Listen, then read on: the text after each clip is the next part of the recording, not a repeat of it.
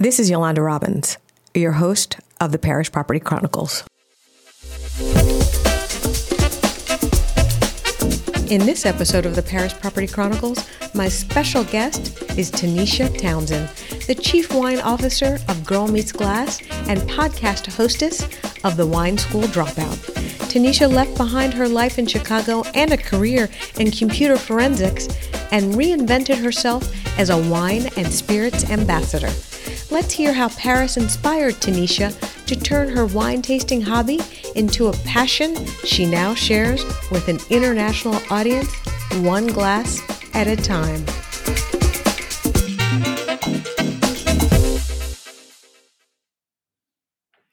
Tanisha, I want to thank you today for joining us on the Parish Property Chronicles.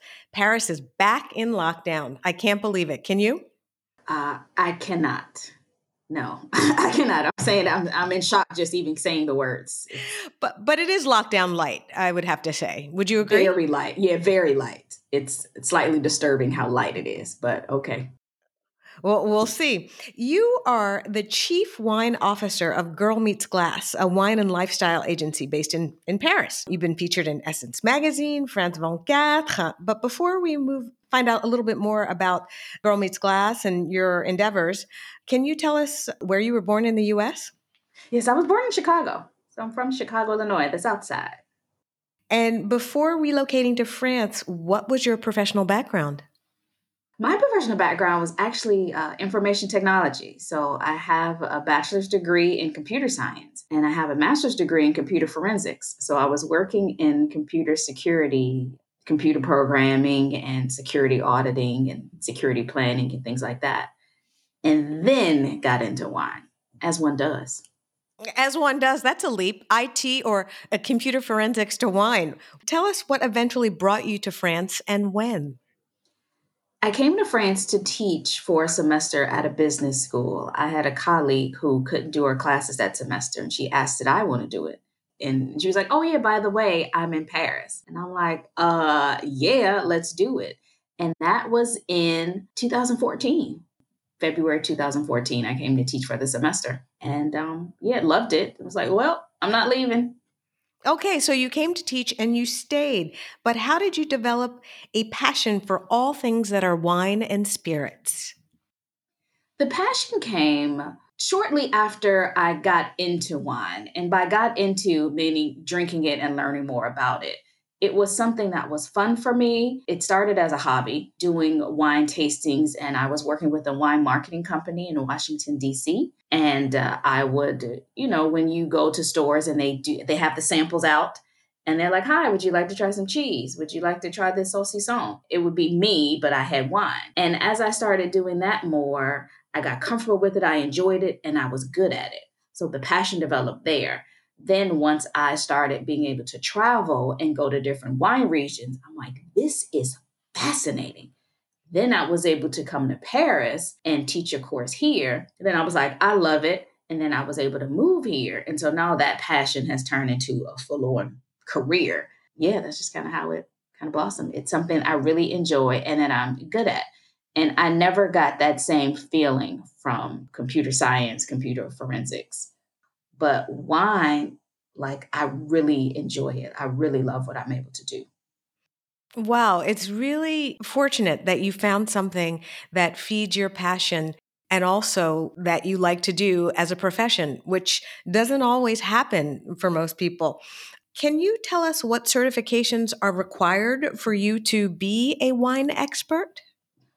Honestly, there aren't any that are necessarily required to do what I do, but I do have some. Now, depending on what you want to do in wine, there are various certifications, various levels of them. I'm a French wine scholar. I am a certified specialist of wine and certified specialist of spirits with the Society of Wine Educators. I have level 2 and level 3 of the WSET, which is the Wine and Spirits Education Trust.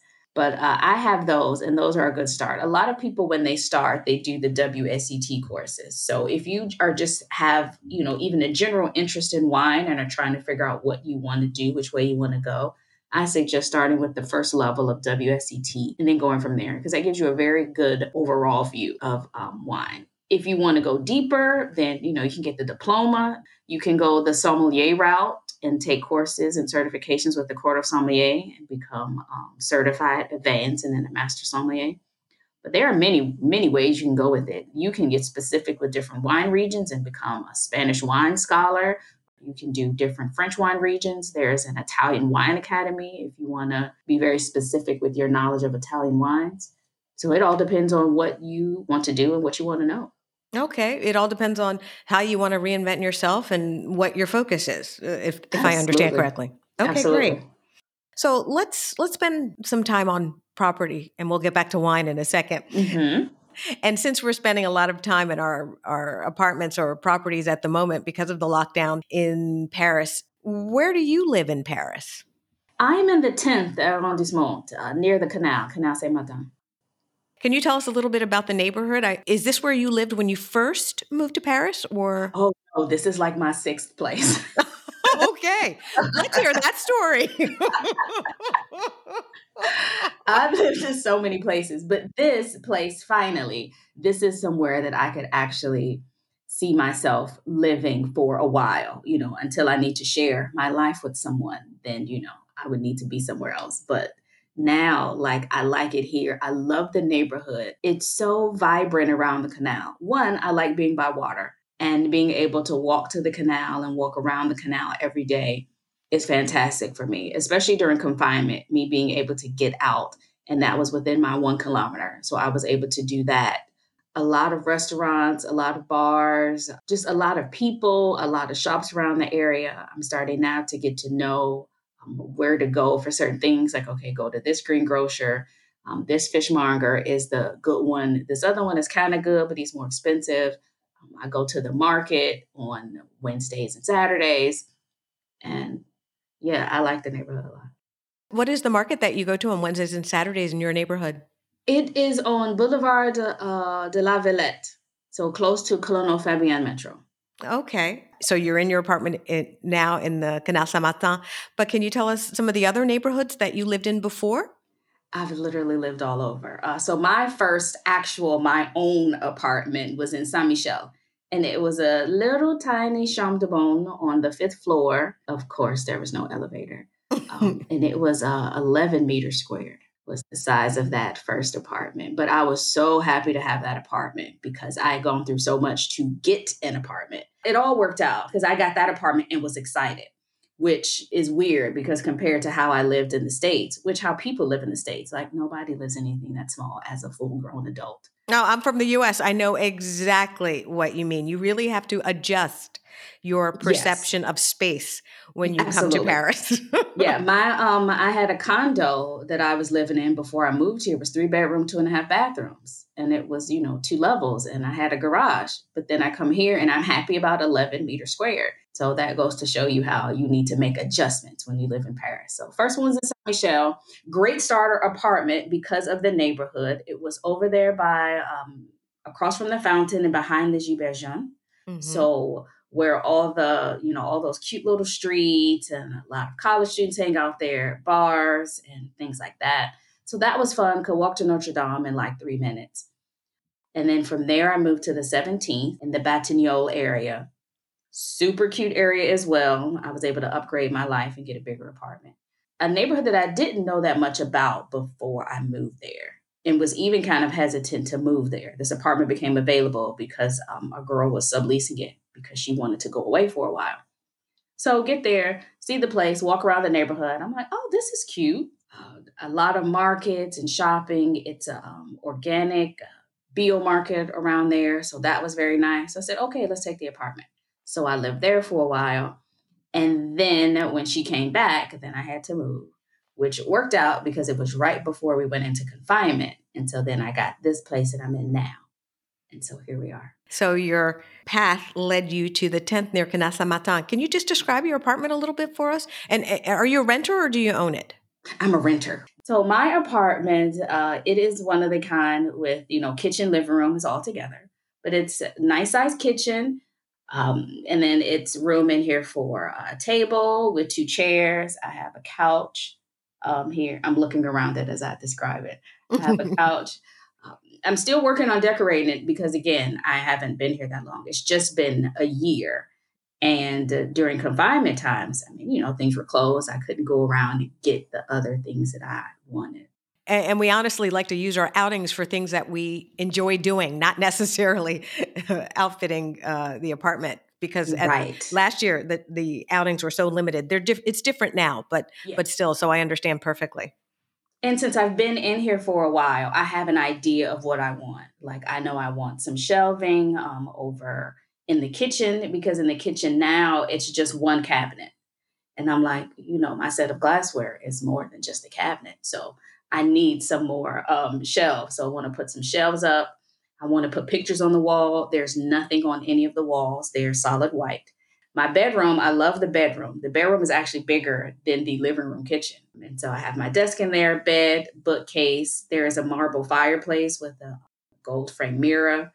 And then I also have a little space on the side for a small table and a chair. And I sit in to chill, do Instagram lives, drink wine, and just relax, but not being in the bed, or not when I want to sit on the couch. It sounds lovely. When did you launch Girl Meets Glass, your company? And can you describe the organization and your activities? So Girl Meets Glass was actually just started when I was in the States, and it was just a blog. It was just where I wrote down notes. But then when I came to France and saw what I could do with it, because when people found out what I did, which was to them was just like, oh, she does wine. I thought it could be something more than that. And people would ask questions about wine and want me to meet them at wine shops and help them pick out certain wines, or they want me to come meet them at a wine bar and go through the list and tell them what to order. And so I thought, okay, maybe I could, other people want this information. So maybe I could do a tour or something like that. So that's how the tour part started. And then that got bigger and bigger, got more known. And then I started doing social media, of course, because I was in Paris and people at home wanted to know what I was doing, wanted to see what I was doing. So that's how my social media accounts started to grow. And then we've done a little bit of YouTube. We moved into podcasting as I felt like I had all this information and I needed to put it somewhere, share it with someone. And then we went into COVID and there are no bars and restaurants open. So now no more food and wine tours throughout the city. I came up with the guide. So that's when I developed the 75 and the 75, the guide with the 75 wine bars that I visited. And so that's available on the website. But then I'm like, I need to do something else still, because then the bars closed again. And so people can't go to those bars. So I started doing virtual tastings. Okay, so that's how your business transformed because of the pandemic. Mm-hmm. Okay, because I presume before it relied very heavily on tourism. So can you tell us a little bit about before and after? Yeah, so it did rely solely on tourism. And people would find me either through my website, through word of mouth, or on TripAdvisor. And then afterwards, people contacted me like, hey, is there anything that you're doing, or how can we support you? And I would see a lot of virtual tastings, just like in the industry of different wine shops and different organizations that would do virtual tastings. But I didn't think that would be something that people were really interested in on a personal level. But then people started asking for them. They're like, well, we can't go out and I want to do something for my friend's birthday. How about you tell me what wine to buy? We do a Zoom and then you talk to us about it. So I did that for a couple of friends. And I was like, oh, this is something that I could do. So I've done that for people, birthday parties, Valentine's Day. I've done it for conferences. It's like a breakout session or a networking kind of thing. Yeah, it's something now that is kind of a thing. And I don't even think it'll stop, even though the world seems to be opening back up and people may be starting to do things in person. People like the access they have to everything. So I think they'll still be doing a lot of things online. So I don't think that'll stop. You talked about the guide that you published, 75 and 75, Mhm. which stands for 75 wine bars in the zip code 75, which is Paris. And I've been to a few since you published it. But can you just share with our listeners several spots that you like in the French capital? Yes. One of my top spots is in I think it's the sixth, Freddie's Wine Bar. I love that place. It just has such a good vibe. It was always so warm and inviting. They have, when you walk in, it's a long bar in the front, and then they have, I can't even call it a kitchen, but it's like open and they have grills and everything. The kitchen part, and then they have like high chairs around the kitchen, and they have an amazing selection by the glass of wine, small plates and things like that. So I love it there. In the ninth, Chez Parisien. I love that bar as well. They actually have a few wines that they produce themselves. They have a sparkling that I really like. And they also have a cognac that they make. And so that's always nice at the end of my wine drinking for that evening. If I'm not drinking there, I will go there and then have a cognac at the end. Another spot I really like is La Cave des Abbesses in the 18th up in Montmartre. And I like that place because when you first walk in, you think it's just a wine shop. And I probably shouldn't be giving you all like my secret place, but here we Yeah, go. you could stop there. I mean, after you tell us about the 18th, because we want people to actually get the Right. No, guide, which is this is going to be the great. last one. Yeah. But that place, it's a wine shop in the front. But then if you walk back, it's a little sit down bar kind of area in the back. And you can order cheese, charcuterie. You can get a glass of wine, a bottle of wine. In leaving the capital, do you have a favorite French wine region or a wine preference? Oh, yeah. Everyone knows that I love Southern Rhone.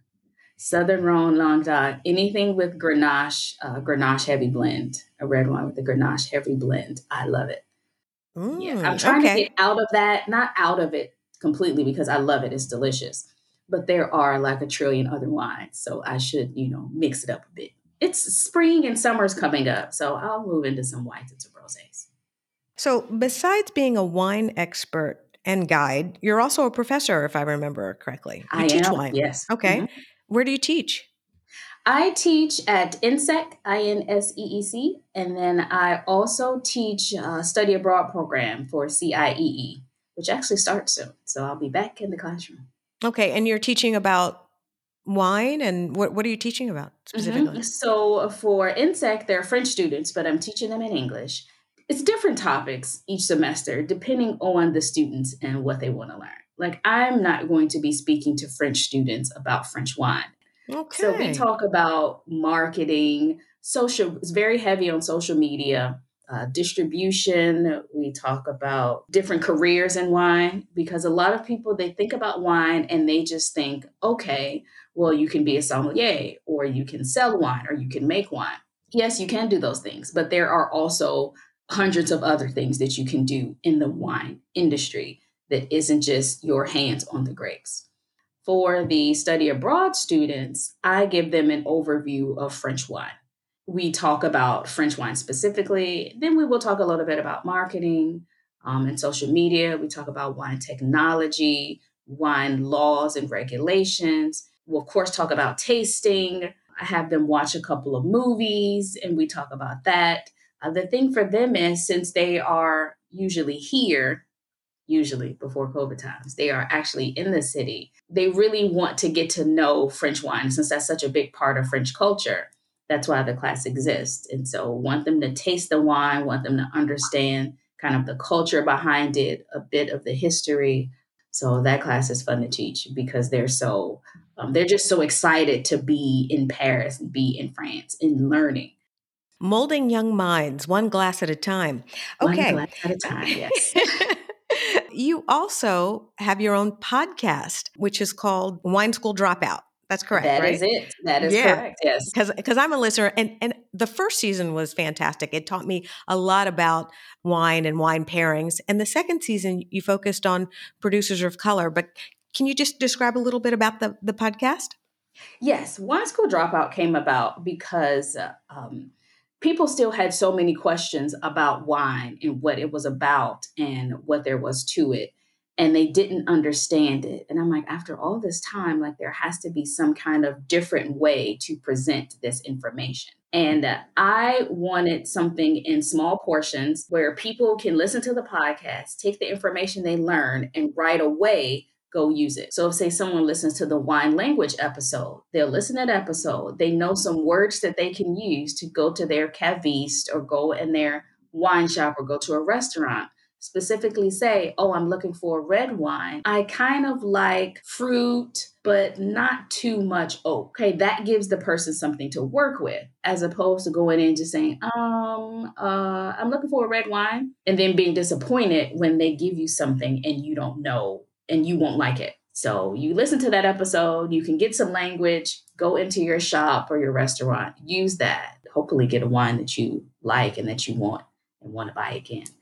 Yeah, I think that's one of the biggest things. People are still really confused by the language. They don't understand how to read the labels. They don't know what vintage means. They're like, okay, well, if I get this one from 2010, this is better than this one from 2018, right? If it's a red, maybe. If it's a rosé, absolutely not. Those don't age. So you should have drank that years ago. You definitely want 2018 for that. I remember in listening to one episode, you gave me the idea because we all have access to technology. We can do applications or whatever. If you're with friends and you're out dining and there's a wine that you like, take a photo of it so you remember what you paired it with and how the experience was. In France, there's always a convivial experience surrounding wine. Do you feel it's the same in the US or in other countries? I don't feel it's the same in the US. I think it is starting to get there. I think, though, here, what I will say in France is since a lot of people grew up with wine and know what they like, they're just drinking, having a good time. It's not this whole discussion about the wine, it's not how good it is and where we got it from and a story behind it. It's just we're having a good time, we're with friends or family, and we're drinking. Whereas in the States, I don't feel like it's that same kind of thing. I feel like people, they want to discuss the wine. It's like, oh, I got it from here when I was traveling here and doing this. I feel like it's more of a bragging right. And I think that's why some people are nervous to bring wine certain places or to get into wine because they're like, they don't have those backstories. They don't have that kind of information to go along with it. They're like, I just came here to drink a glass and talk to my friends. Like, I don't have to have this whole conversation behind it. And so I think that's the difference there. I think in Spain, they have that same kind of conviviality and that same happy, friendly atmosphere around wine. That's really good advice and also very true. When you relocated to France, to Paris, did you speak French? I did not. No. I mean, I had a bonjour for you and a merci. Merci. Like I had that, but Has your French improved? And if so, what are you doing about that to improve it? the French has definitely improved because I kept putting myself in uncomfortable situations, which was life. And a lot of the winemakers, a lot of producers just speak French, or they're much more comfortable speaking French. So I'm like, in order for me to really be effective and taken seriously, I have to get serious with my French. And I took classes when I first got here because I actually first came over as a student taking language classes. So that got me to a certain level. But then once we started confinement, I was like, okay, Tanisha, now's the time. You have no excuses. You kept saying, oh, you don't have time. You don't want to do this. So a class became available, a class I heard about. So I jumped in, took that, and was doing French classes for the first part of confinement every day. And then we moved it to 3 times a week. And so now I'm at 2 times a week where I'm doing French classes, doing the homework, listening to podcasts in French, watching movies in French. My French language skills have grown by leaps and bounds. And it also just gave me more confidence because that was a big part of it. Even when I was first able to say a few words and string a sentence together, I wasn't confident because I know how articulate I am in English. I know how well spoken I am and how I can get sentences out and put thoughts together. But in French, I sounded like a 3-year-old child. And that was very hard for me to, because people are like, no, just try. You can't feel bad being embarrassed or anything like that. I'm like, yeah, you say that, but I do. I do feel weird sounding like a 3-year-old because I'm a full grown adult and I would like to say words and sound like an adult. And also for me, the opportunity to speak French would be in these business or professional settings. And as a wine professional, going in for the first time, being an American, being a woman, being Black, I'm like, I can't go in here and sound like a child. Good So for you. I'll start with French and then we'll see where it goes from there. And what happened is once I got confident enough and could go in and start with French, bonjour, je voudrais goûter le vin rouge, peut-être le vin de Vallée du Rhône. Okay, Bravo, hein? now that I can say that, then they're like, oh, American? Okay. And then they speak to me in English. So I'm like, this whole time I've been quiet, acting like a mute because I was too scared to speak. And now they're speaking to me in English. They find it charming that, number one, that you're making an effort. And every time that you go see them, especially, I presume, the small producers, that you've become more and more à l'aise or at ease with speaking French. Are there some small wine producers that you can orient us towards that you might like? Sure. I love Domaine Saint Amant. And again, we're in the Southern Rhone. And it's a woman winemaker. There is Domaine Lustal Blanc, also in the Rhone, and a woman winemaker, and she's actually Black. So I love those wines by her. Champagne, because I know you love champagne. I Le, do. Le Gras et As, Haas, in Chui, Grand Cru Champagne. Their champagnes are fantastic. I actually used to do tours to them and take people over to their facility to taste wine, and their champagnes are absolutely amazing. Thank you. Tanisha, where can our listeners find you, follow you, and learn everything that there is to know about Girl Meets Glass? Sure. I am all over the social medias and internets at Girl Meets Glass. And the podcast is Wine School Dropout, and that is found wherever you listen to your favorite podcast. Tanisha, thank you again so much for joining us today and sharing a glass with us here on the Paris Property Chronicles. And I hope that I'll see you on the other side when we're able to have a glass together in person. Fingers crossed, it is soon. Alrighty. Cheers. Have a great day. Thank you so much. Cheers. Tanisha has been featured on many media outlets, including Essence Magazine and on France 24 television. She has recently been named the 2021 Wine Ambassador for the prestigious Simone Awards.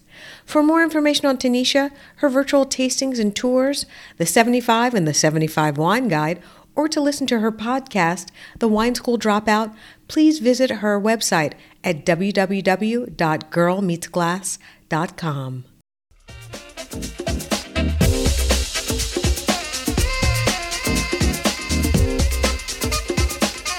I'm Yolanda Robbins. Thanks for listening to this episode of the Paris Property Chronicles.